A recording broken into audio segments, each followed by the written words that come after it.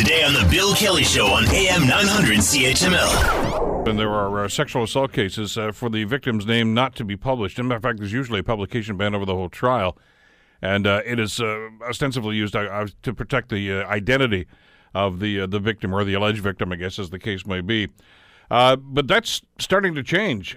Sexual assault victim Crystal Augustine requested her identity be made public.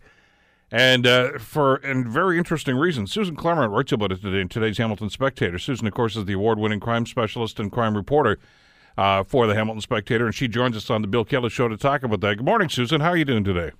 Hey, I'm good, Bill. Thanks. You've been covering this for a long time. And talk to us about the motivation for this story and how you came across Crystal's particular story. Yeah, it's pretty interesting.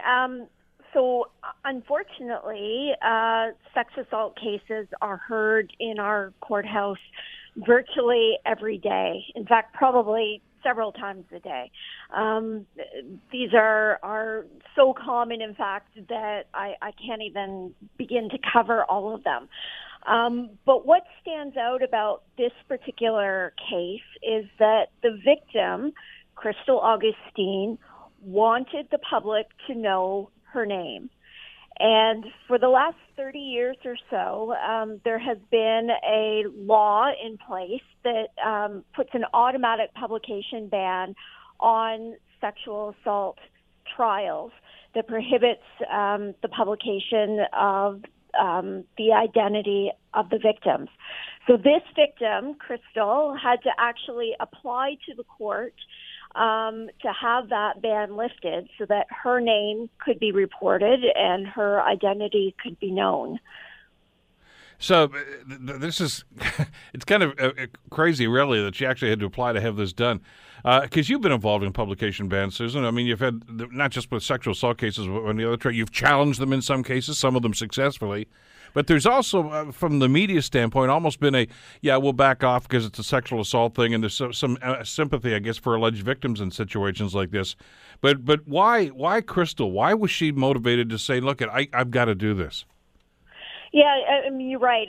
I deal with publication bans all the time. They're the bane of my existence as a reporter. And you've written about that, too. Yeah, absolutely. But you're right. On sexual assault cases, we don't challenge it. It's just the way it is. But Crystal saw this differently. Crystal, in Crystal's case, she was sexually assaulted by her father. This has been decided by the court. A jury found him guilty of sexual assault. He's been sentenced.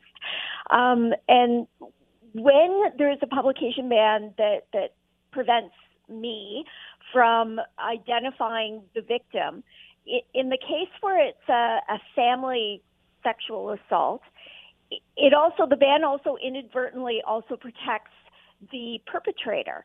Because for me to name Crystal's father, for instance, her name is Crystal Augustine, his name is Robert Augustine.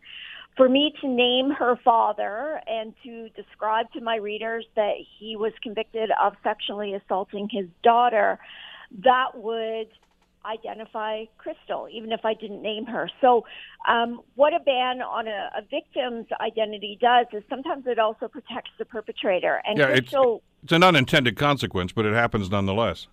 That's right. And so Crystal recognized that, and she decided to have the publication ban lifted for a couple of reasons. One is that she wanted her father's name out there. She wanted people to know who he is and what he's done.